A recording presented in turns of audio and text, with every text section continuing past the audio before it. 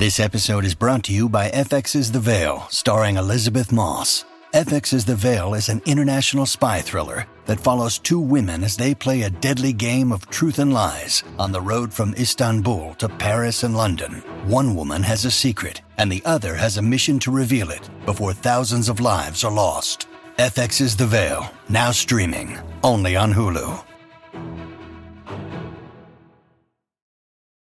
Your brain needs support, and new Ollie Brainy Chews are a delightful way to take care of your cognitive health. Made with scientifically backed ingredients like Thai ginger, L-theanine, and caffeine, Brainy Chews support healthy brain function and help you find your focus, stay chill, or get energized. Be kind to your mind and get these nootropic chews at ollie.com. That's OLLY.com. These statements have not been evaluated by the Food and Drug Administration. This product is not intended to diagnose, treat, cure, or prevent any disease. Look, Bumble knows you're exhausted by dating. All the, must not take yourself too seriously, and 6'1" since that matters, and what do I even say other than, hey? Well, that's why they're introducing an all-new Bumble, with exciting features to make compatibility easier, starting the chat better, and dating safer. They've changed, so you don't have to. Download the new Bumble now. Welcome to the New Books Network. Hello, everyone. Welcome to another episode of New Books Network. This is Morteza Hajizadeh, your host from Critical Theory Channel. And today we are in the presence of greatness. I'm honored to be talking to Professor Marcus Rediker. Dr. Marcus Rediker is a distinguished professor of Atlantic history at the University of Pittsburgh. His histories from below, including The Slave Ship, A Human History, have won numerous awards, including George Washington Book Prize, and have been translated into 17 languages worldwide.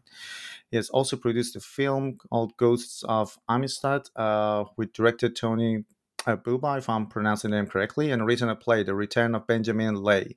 And today he's here to talk to us about his magnum opus, The Slave Ship, A Human History. Marcus, welcome to New Books Network. Thank you. It's good to be with you.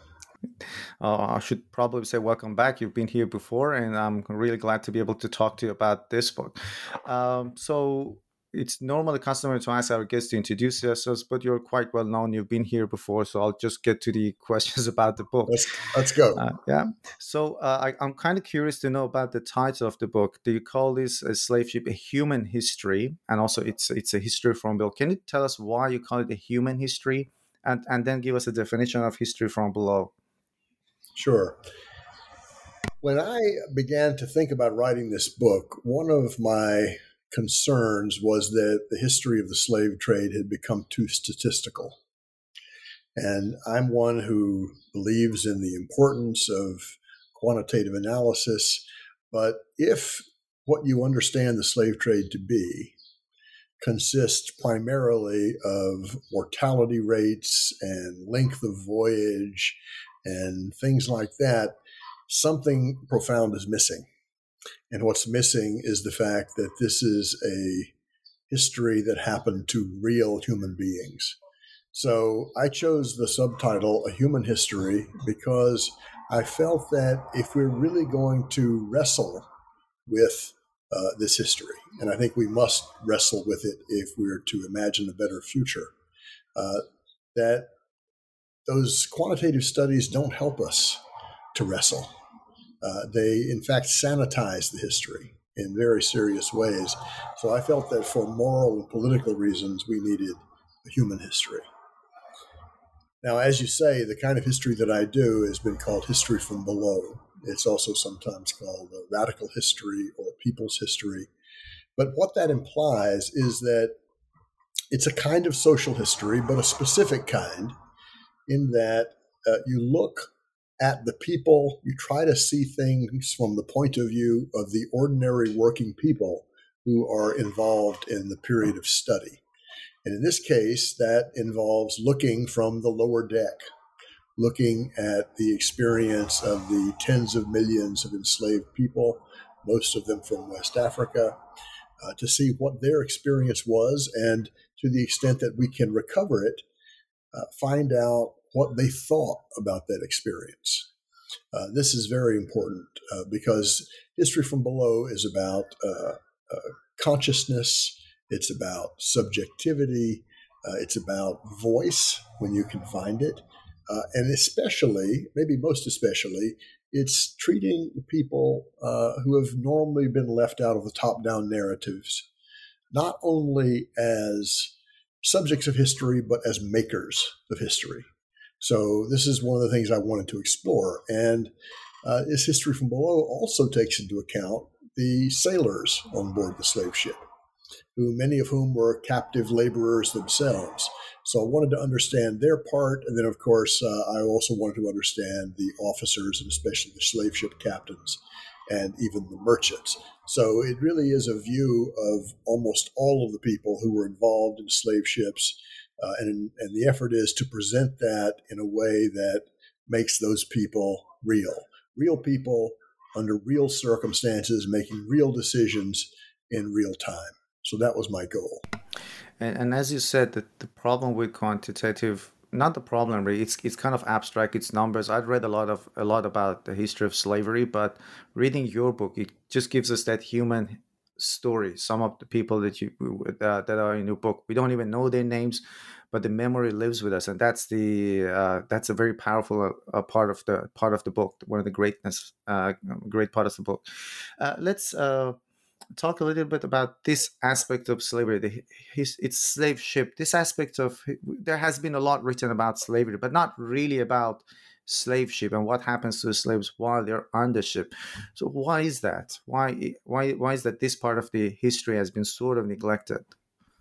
Well, Morteza, let me begin by saying that I think that the scholarship that's been done on slavery, and let's include within that slave resistance, is probably the best body of scholarship done anywhere in the world over the last 60 years or so. What we know about slavery in so many different parts of the world right now is just stunning. And of course, there remains a gap between what the scholars know and what the general public knows. We've got to close that gap. But given that, it's even more surprising that we had so few studies of the slave ship. In other words, we've got hundreds upon hundreds upon hundreds of studies of the plantation and plantation systems. Well, the plantation and the slave ship are the two essential institutions, you might say, of the Atlantic slave system. You can't have one without the other. So why is it that we have so many of one and so few of the other? And first of all, I'd say that most historians of slavery are not accustomed to working with maritime sources. I think that's an issue. I had been working in maritime sources for 30 years before I started this book. And that was actually kind of a flying head start. I had already gathered a lot of evidence about slave ships in, for example, court records in the Admiralty courts in England and around the Empire. So that was important. Most people are unfamiliar with sources. Secondly, and I think probably more importantly, there's a kind of bias built into our thinking that makes it harder to see ships as historic spaces and instruments. And what I mean by that is we have a kind of bias, a very modern bias, quite uninspected, that history happens on land. And usually it happens in nation states. So landed history and national history, they have become naturalized. That's the way we see the past. Now, I worked on seafaring subjects for many, many years, and I was trying to come up with a way to describe this bias, and I finally coined a term called terracentrism, that our histories were terracentric. And the problem with this is that it sort of implicitly posits that the oceans of the world are not historical spaces, that history somehow doesn't happen at sea. But of course, we know very well that history happens at sea. I mean, this is not true for all areas of inquiry. For example, history of exploration, naval history, they know that history happens at sea. But most national histories do not. So when you think about it, and this is one of the big themes of this book, it's important to understand that huge and important global historical processes happen at sea. Class formation happens at sea. Race formation happens at sea. cultural formation happens at sea. And if you can't see the oceans of the world as a place where history happens, you're missing out on some really powerful formative elements. I mean, how can you write the history of capitalism without taking seafaring into account? This is what created the world market. So that's why I was very keen to add this kind of study to this extraordinary pantheon of work on the history of slavery. Let's talk about the scope of the book. So you talk about Atlantic slave trade. So what time period do you take into account in this book? And I know that there are not accurate estimates, but can you give us a rough estimate how many slaves were captured in that time period? I can. Yeah, I study British and American slave ships in a slightly elongated 18th century, from roughly 1700 to 1807. 1807 is when the British abolished the slave trade. 1808 is when the United States abolishes the slave trade, so that seemed an apt terminus. But of course, the trade goes on for another 50 to 60 years, especially among Portuguese slavers.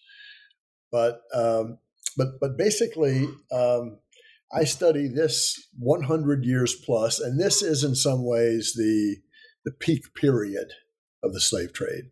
And the peak carrier in the peak period was Great Britain. During this period of a little over 100 years, they carried almost 3 million people into bondage. At the same time, the Portuguese were carrying almost a like number, slightly fewer. The United States, or the American colonies, we should say, up until 1783, carried a much smaller number of about 300,000. But in this period that I've chosen, we're looking at something well more than a quarter of the total number of 12 plus million who were carried across the Atlantic in the Middle Passage. When the numbers are staggering. And there's a database. I was listening to one of your lectures some time ago, and there was this database which was fascinating, accurate record of the slave ships and how many slaves they carried. Yeah, I don't remember the name of the database, but I've saved it somewhere on my computer. Let's talk about the structure of the slave ship first, because the way it's written in the book, it's not really a ship. It's a huge piece of technology built, and it's a main instrument of capitalism. But we'll talk about this aspect later on. Can you describe what a slave ship looked like, and how do we know this struck? Is there any slave ship left in a museum somewhere, or are there any records of that anywhere? Mm-hmm.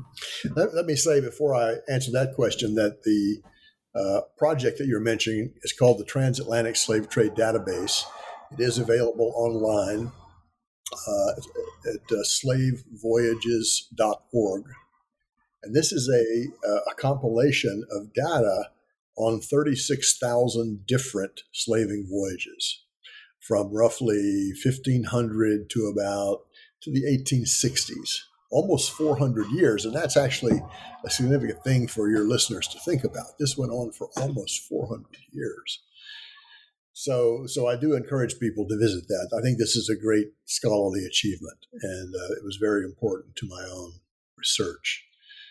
So the slave ship. Now, the first thing to be said about the slave ship is that any kind of vessel could be a slave ship, from a tiny vessel to a huge ship. I mean, there are ships that will carry only 20 or 25 enslaved people.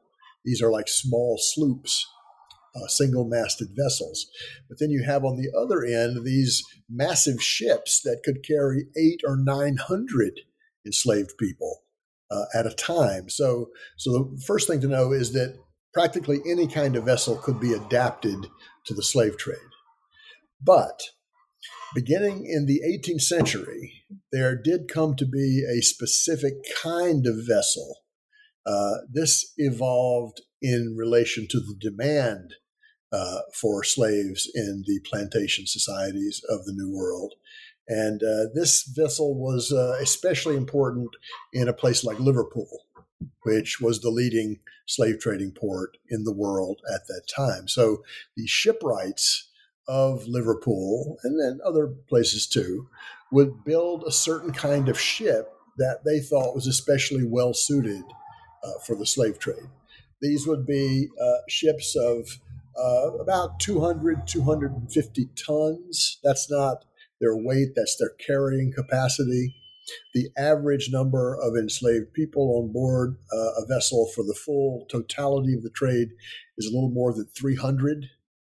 That would consist of 15 to 20 different ethnicities or nationalities. But in order to accommodate these people and specifically to control them, this technology, and this is what it was. The ship was, I think, the most important technology to the rise of capitalism. They would build ships with certain features. One of the main features was these vessels had double decks. They had the main deck like every other ship, but they had another deck down below it, which is where you would hold all of the captured Africans. They would be jammed in there in really kind of horrifying ways. But these places, these lower decks, this is where enslaved people spent 16 and sometimes more hours every day on an Atlantic crossing that could take months at a time. So the double deck, the lower deck, that's a specific feature of the slave ship. They will also have other important features, one of which is that between decks on that lower deck, there would be holes cut in the side of the vessel, cut in the hull. These were basically airports so that the human cargo could breathe. I mean, if you were carrying a cargo such as textiles or sugar or something like that, you wouldn't cut holes in the side of the ship. But since you had to get this, people had to be able to breathe, there are holes. You can actually see these in some of the depictions of the slave ships. Another feature of slave ships is that they had on the main deck, around the rails of the ship, they had netting. And this netting was basically there to prevent enslaved Africans from jumping overboard to commit suicide, because this was very common. So there's netting to prevent that kind of resistance. And then another feature, which would usually be constructed by the ship's carpenter. In other words, it might not be there when the ship came out of the shipyard, but the ship's carpenter would construct what was called a barricado, which is basically a defensive bulwark between the ship, sort of midship, you might say, a place behind which the crew could retreat in case there was an insurrection on board the vessel. And there were lots of uprisings.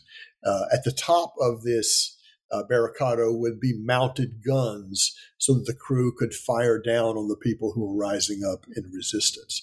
So those are some of the main features of the slave ship. Now, there is no such vessel that has survived. I mean, the average wooden sailing ship has a life of 30 years or so. But there is a set of plans that were left, actually by a French shipwright for a vessel called the Aurora. So we can see exactly how a slave ship was constructed based on these plans. I think this vessel dates from the late 18th century and was probably sailing out of the port of Nantes in France. How long did each voyage take on average, with like sometimes 300, 400, or 500 people on board? Okay, well, here's how. One of the things that people have frequently asked me is, you've made this argument that a kind of bonding takes place among the Africans on the lower deck. How could that possibly happen when they're just making a single passage? Well, here's what you need to know. It took a long time for a slave ship captain on the west coast of Africa to gather up a full human cargo. The average was about 8 months. So if you were one of the early people to come on board one of these vessels, then you're probably going to be on that vessel for 10 or 11 months, right? So they're slowly adding people. They're buying, the slave ship captains in the 18th century will buy enslaved people, usually a small number at a time, 5, 10, 15 at a time in most parts of West Africa. And then they would move down the coast to get people from another ethnic group that presumably spoke a different language. So there was a deliberate mixing of languages to prevent people from cooperating. Okay, that's actually an important thing to understand. Now, how long the Middle Passage took varied tremendously depending on where the voyage began and where it ended. The shortest Middle Passage was between the Congo-Angola region of West Central Africa and Brazil. And if you see that on a map, that's much closer than the voyages that might be made from, let's say, what's now Ghana, what was then called the Gold Coast, to a place like Jamaica. That might take 10, 11, 12 weeks, sometimes longer. It would depend on the winds. So the time spent on the ship is really significant. And that idea that you mentioned, this bonding between the slaves, you call it fictive kinship, that you borrowed this expression from another scholar, fictive kinship. I'm really keen to know more about how slaves were treated.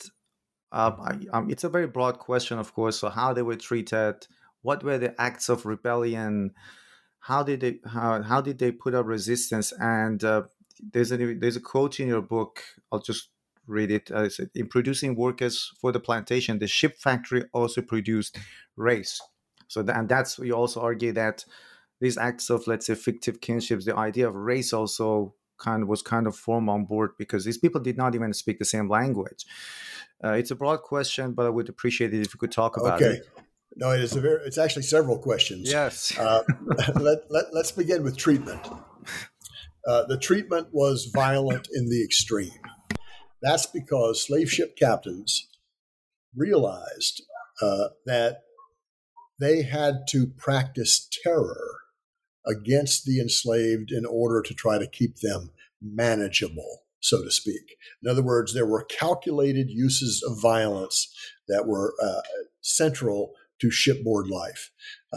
So that's kind of the first point. The second point is the extreme crowding on the lower deck. I think it was William Wilberforce, the British abolitionist, who said, never has so much human misery been concentrated in so small a space. So hundreds and hundreds of people down on the lower deck. What happens if an epidemic should break out? Well, then very many people can die. The average mortality rate for the Middle Passage is around 12% for the full life of the slave trades, which means that about 1 person out of 8 would die on a given voyage.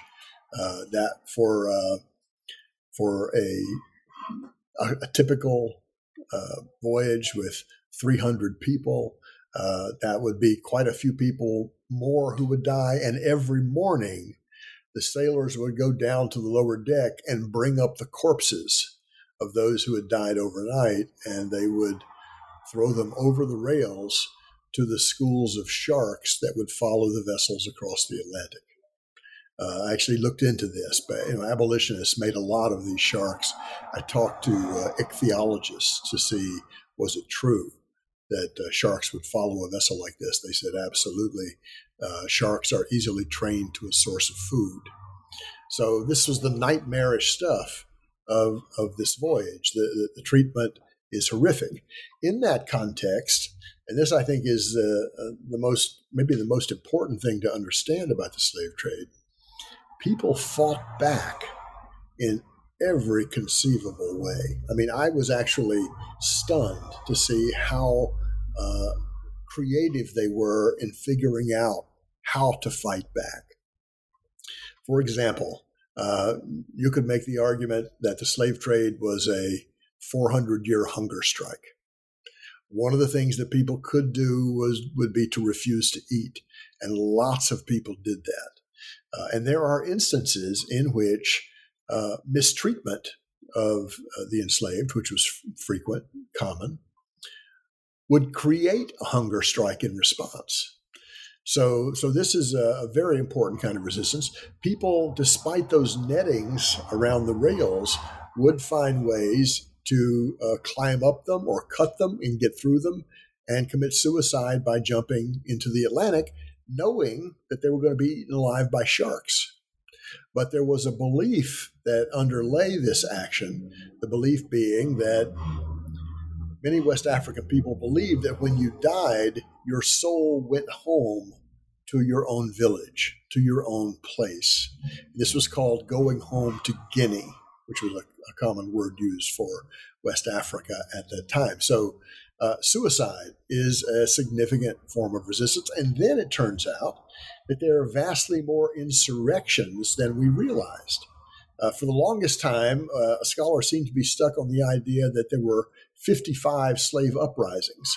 Now we know there were many hundreds of them, and we're talking only about the ones that resulted in significant loss of life. So I think 1 out of every 10 voyages, and probably more because we don't always have the data, had a major uprising of some kind, despite the fact that these vessels are designed to prevent that kind of thing. The resistance goes on. So the resistance, I've argued, becomes a language among a multi-ethnic collection of people. In other words, if you see someone engaging in a hunger strike, if you see someone trying to get out of their chains so they can rise up and try to capture the ship, it doesn't matter what language you speak. You see this action of resistance, and that then becomes a unifying bond. And what I think is formed is a culture of resistance on board these ships. That culture of resistance will be carried off the ship when the Middle Passage ends and be very important to the formation of landed cultures of resistance. So that's very crucial. But maybe the most important kind of resistance is this fictive kinship. This is a concept that anthropologists have used for quite a while. It's basically invented kinship. It's not biological kinship. And of course, the people who found themselves on board a slave ship came from societies that were governed by kinship, but those ties had been shattered. So what we find people doing on board the ships is developing a new language of kinship around the idea of shipmate. The people who come over with you on the Middle Passage become your shipmates. They become your brothers and sisters and aunts and uncles. And that actually also is taken ashore, whereby if you end up on a plantation, let's say you build a family, you have children, you would instruct your children to call your former shipmate aunt or uncle. So it's this re-knitting together of kinship relations, which I find to be not only creative, but inspiring, that people are really trying to rebuild something under these horrific conditions, and they manage to do it. They're also speaking new languages. They're dancing new dances. They're singing new songs. There is a process of cultural formation going on in these horrific conditions on the lower deck. If you look at that process from the western side of the Atlantic, we might call it Pan-African. If you look at it from the eastern side of the Atlantic, we might call it African-American, not in a national sense, but in a hemispheric sense. So that these new cultures are being formed out of these disparate elements of many different West African cultures. And this is life-affirming. This is all about trying to survive under difficult circumstances. And I think this is one of the most powerful lessons in studying the slave trade, that despite the extremity of the violence and the terror, people fought back. There is this former slave that you talk about in your book, Olaudah Equiano, who, if I'm pronouncing the name correctly, who became an abolitionist and also wrote his own autobiography in 1789, if I'm not mistaken. Can you talk about him? Who was Olaudah Equiano, and what sort of things did he describe in his autobiography?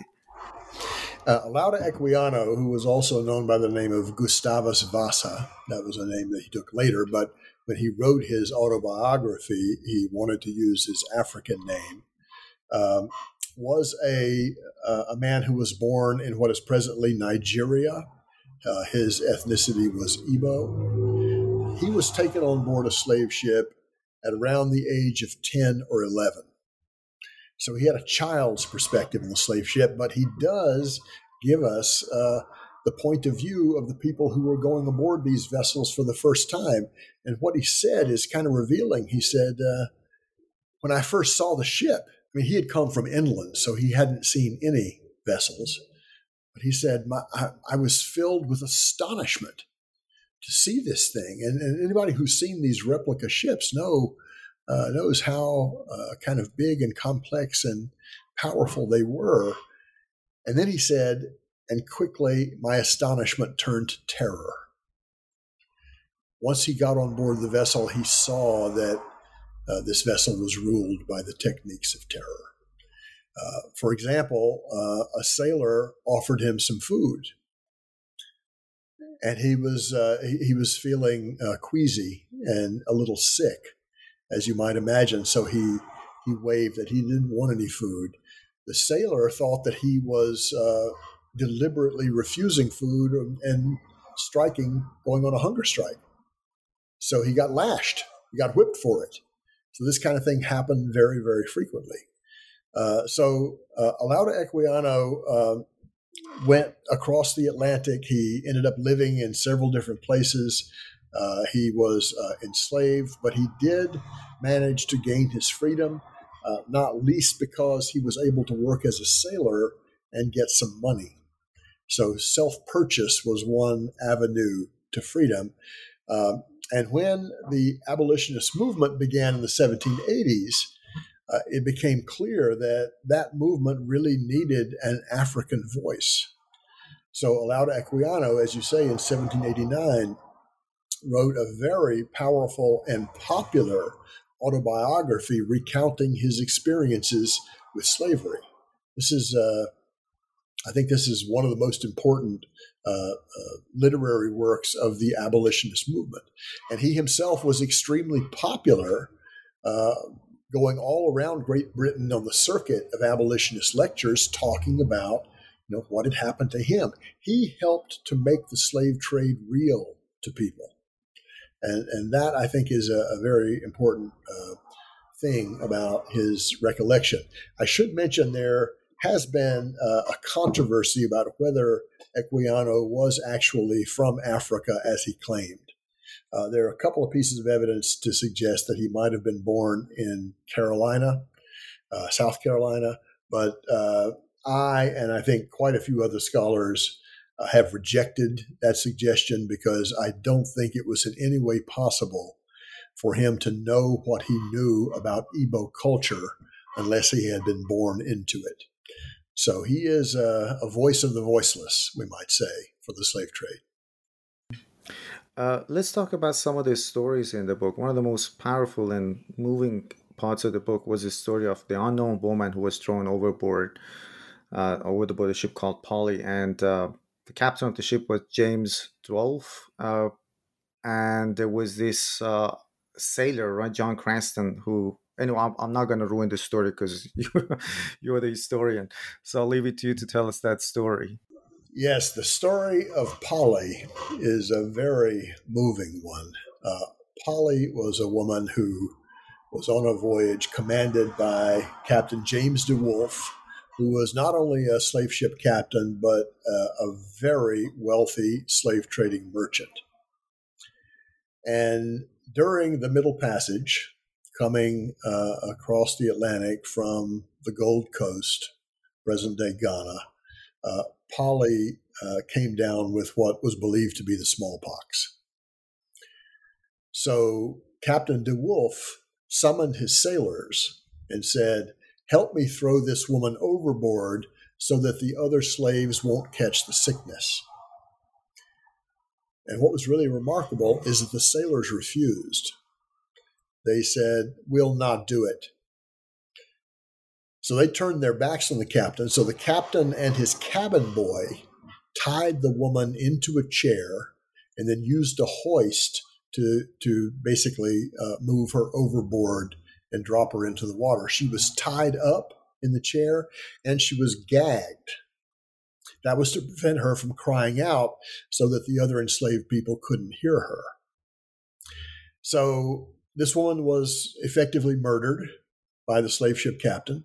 The vessel was the voyage was completed, went to Rhode Island, and somehow this man John Cranston ended up swearing a deposition in a local court describing this murder.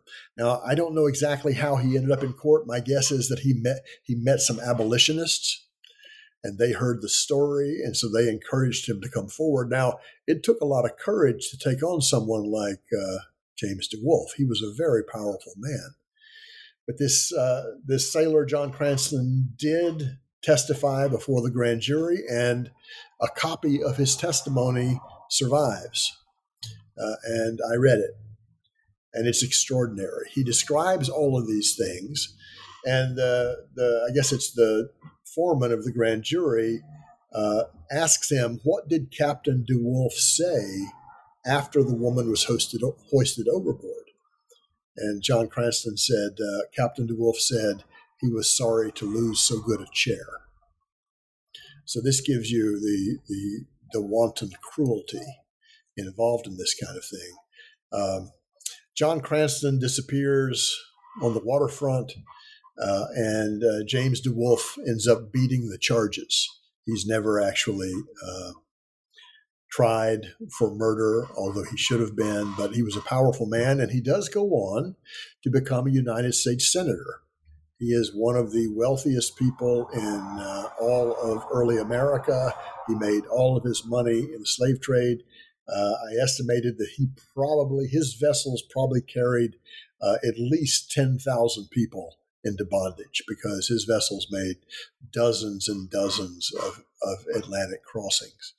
And I might mention, my dear friend Naomi Wallace, the playwright, wrote a play based on this story about James DeWolf. It's called The Liquid Plain, and she and I worked together on this play. I was her historical consultant. And what she wrote to me was, as long as we keep telling the story of this woman tied into the chair, she'll never die. She keeps rising up out of the water again and again and again. So I was very glad that particular story found a literary expression in her play. Yeah, and like you said, this was one of the most moving parts of the book. I read the story, and I was just horrified.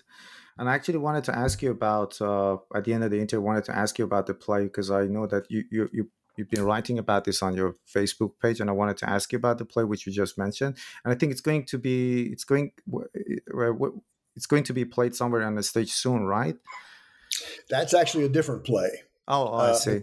Because after Naomi and Wallace and I worked on this play, The Liquid Plain, which is about the slave trade, we decided to write a play based on another one of my books called The Fearless Benjamin Lay, the Quaker dwarf who became the first revolutionary abolitionist, a man who would spatter fake blood on the heads of slaveholders to humiliate them in public.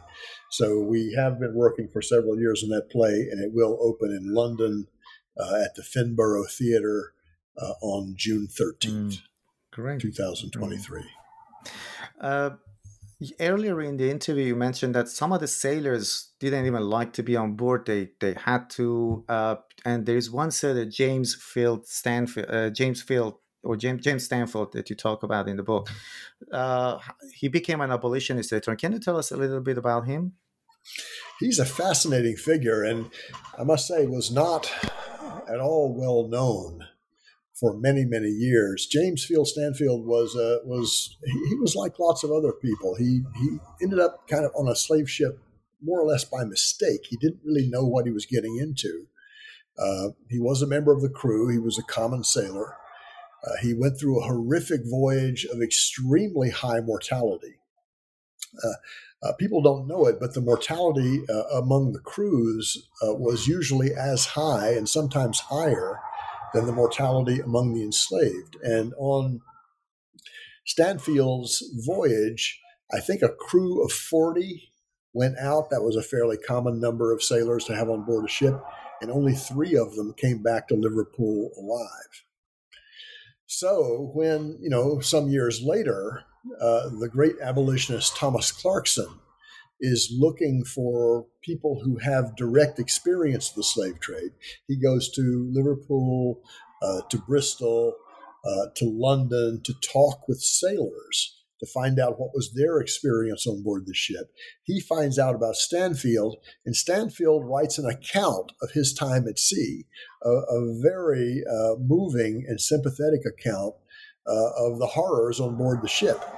He also wrote an epic poem about the slave trade. So Stanfield is one of the people who helped to educate the you might say the middle and upper class abolitionists like Clarkson and Wilberforce, who are usually given credit for building the abolition movement. Well, the truth is they knew almost nothing about the slave trade. They had to find people who had been on it. So people like Stanfield and people like Equiano were the ones who really knew the terrible truth of these vessels, and their writings had quite an impact. And you just mentioned Thomas Clarkson, and I want to know a little bit more about him as well. He was a British abolitionist. He was against British, let's say, slave trade. Can you tell us a little about him and his role in this abolitionist movement? Yeah, Thomas Clarkson is really, in my view, vastly more important than was Wilberforce, who is usually the symbolic leader of the slave trade. Clarkson was a young student at Cambridge when he began to read a very small but powerful body of literature created by Quakers who were the first group actually to turn against the slave trade. Here's where Benjamin Lay comes back in. He wrote a book against slavery in 1738, but Anthony Benezet was sort of his one of his followers. He wrote several books and pamphlets, and so these American Quakers had a huge impact on Clarkson, who was the person who convened the first meeting of the Anti-Slave Trade Abolition Society in 1786-87. So Clarkson actually calls together a group to say, let's try to abolish the slave trade, and then we know that slavery will die. Well, it didn't turn out that way. It turns out slavery was able to survive the abolition of the slave trade. But Clarkson himself was a relentless gatherer of information. He traveled thousands upon thousands of miles all around Great Britain to gather information. And the most important things he learned happened on the docks of the slave trading cities. So this is, in fact, in Liverpool, where Clarkson showed up, he was so disliked by the slave trading merchants, he had to have a bodyguard. They actually attempted to kill him once, attempted to throw him off of a pier. But he managed to prevent that, and then he would thereafter go around armed with a man named Alexander Falconbridge, who was a former physician in a slaving vessel who had subsequently turned against it. So this was kind of an armed battle. So important was this information that Clarkson was gathering. And I'll just give you another example. He found a black sailor by the name of John Dean, and wanted to interview him about his experience. He was living in some poor hovel. I mean, sailors were notoriously poor in this period. And John Dean talked about the way in which the captain had tortured him by flogging him and then dripping liquid lead into the wounds of his back. And he, at some point, stood up and took off his shirt to show Clarkson what this looked like. And Clarkson was really moved by this story. So Clarkson was kind of to me, he's a very important figure in gathering knowledge and gathering information, which could then be used in abolitionist publics to make the slave trade real to people. And this, of course, includes the famous graphic, the famous drawing of the bodies of Africans carefully arranged on the lower deck of the slave ship, an image that most people have seen. This became a very powerful piece of visual propaganda for the abolitionist movement, because suddenly it allowed people to visualize what the lower deck of a slave ship actually looked like. And when they did that, they were horrified. And there is another abolitionist, John Newton, but who also wrote a poem called Amazing Grace as an act of penance. But because his story is a bit different because he was a slave trader, he was a slave merchant himself earlier. Yes, John Newton is known as the author of a very famous hymn, Amazing Grace, which is still sung all over the world, especially and ironically in Black churches. People can go to YouTube and see some very powerful renditions of Amazing Grace. And the story that was told about John Newton for many years was that he was involved in the slave trade, and then he had a kind of Christian awakening. He left the sea, and then he became an abolitionist and spoke out against the trade. Well, that's not how it happened. John Newton was a slave ship captain. He went on several voyages. He participated in torturing the enslaved. This we know from his journal. He never actually made a conscious decision to leave the sea. I think it was after his fourth voyage. He was preparing to go out on the fifth voyage, and he had a stroke. So he was no longer able to captain a ship. He had already had his Christian conversion 2 voyages earlier. So we have correspondence that John Newton wrote from the captain's cabin of a slave ship touting his Christian ideals. So that was not the crucial thing. What happened was, very slowly, once Newton left the sea and became a minister, he began to, you might say, cultivate his doubts. And then about 20 years after he left the sea, he finally came out against it, against the slave trade. And he did participate as a witness in some parliamentary hearings on the slave trade in 1788, 1789, 1790. And as you can imagine, since Newton had captained this slave ship, he knew a lot about what he was talking about. So, and I'll just add this. One of the things that slave ship captains routinely did was to use thumb screws.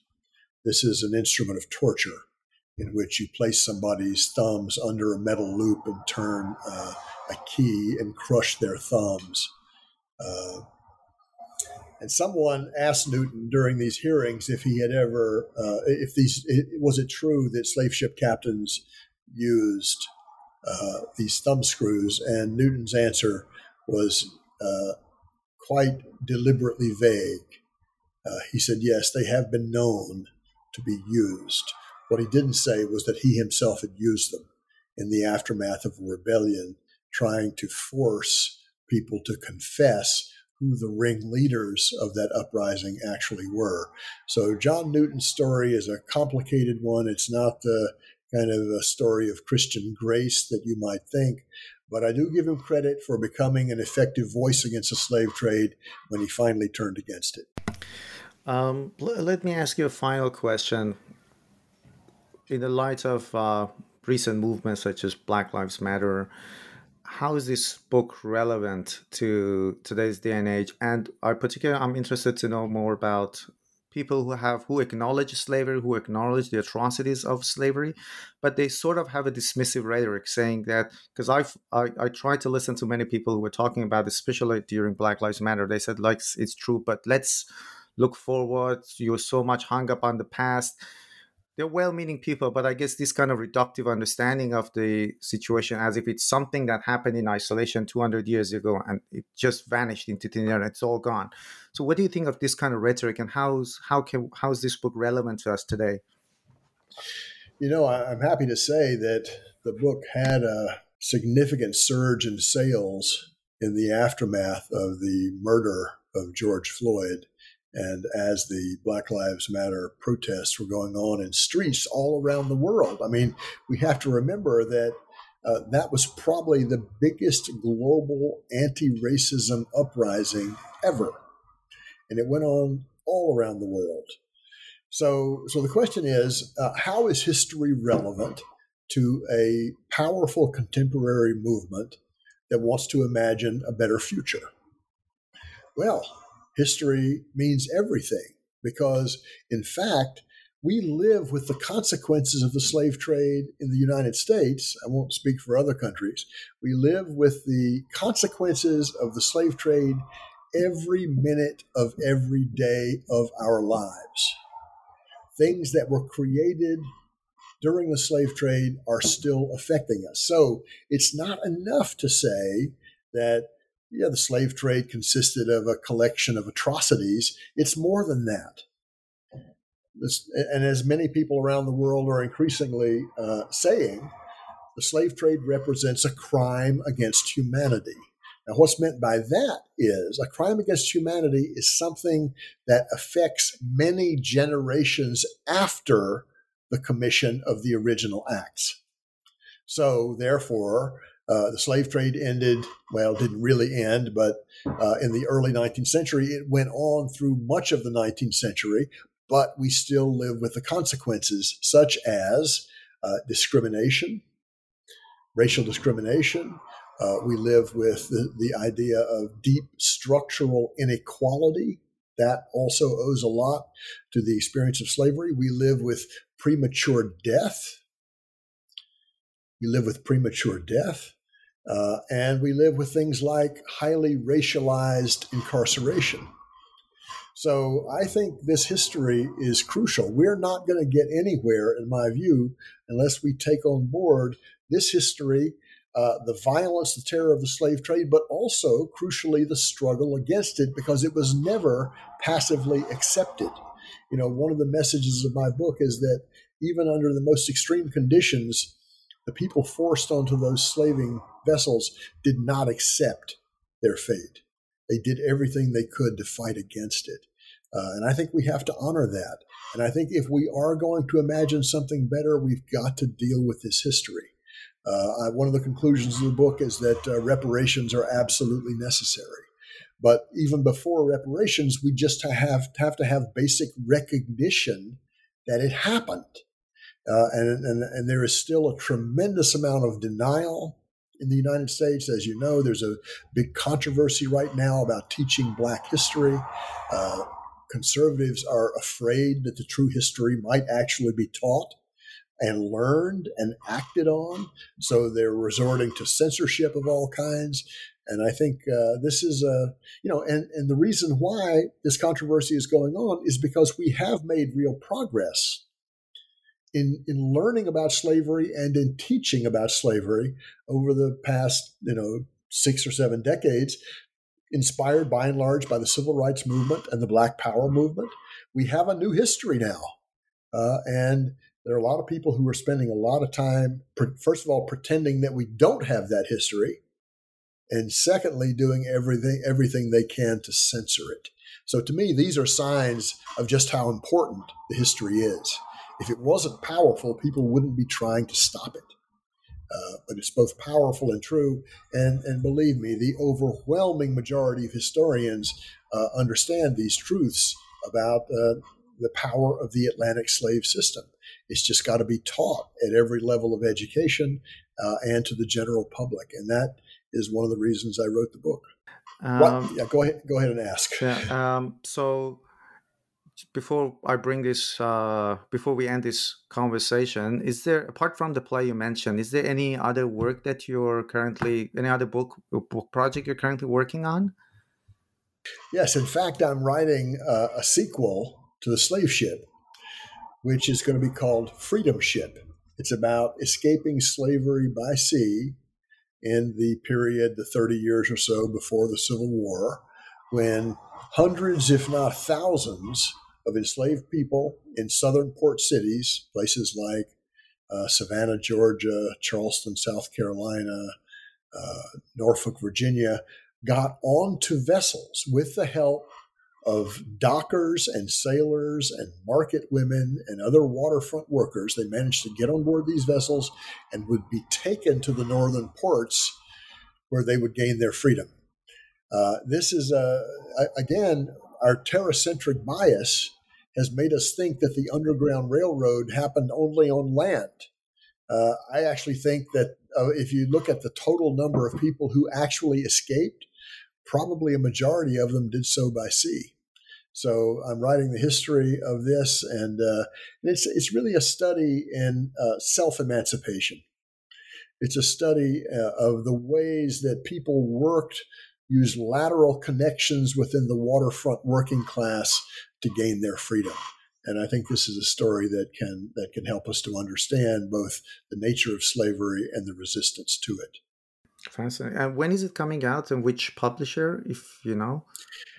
I'll probably finish the book this summer, which means that it would come out in 2024 with Viking Penguin. Mm-hmm. Well, I hope to be able to talk to you about that book next year.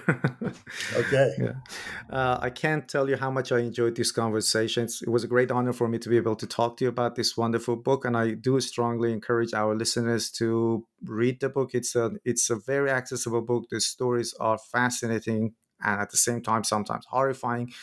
But it's a part of the history. It's a human history of slavery, an aspect of the slavery that has rarely been talked about. Professor Marcus Rediker, thank you very much for talking to us on New Books Network. It's been my pleasure, Morteza. Thank you for inviting me.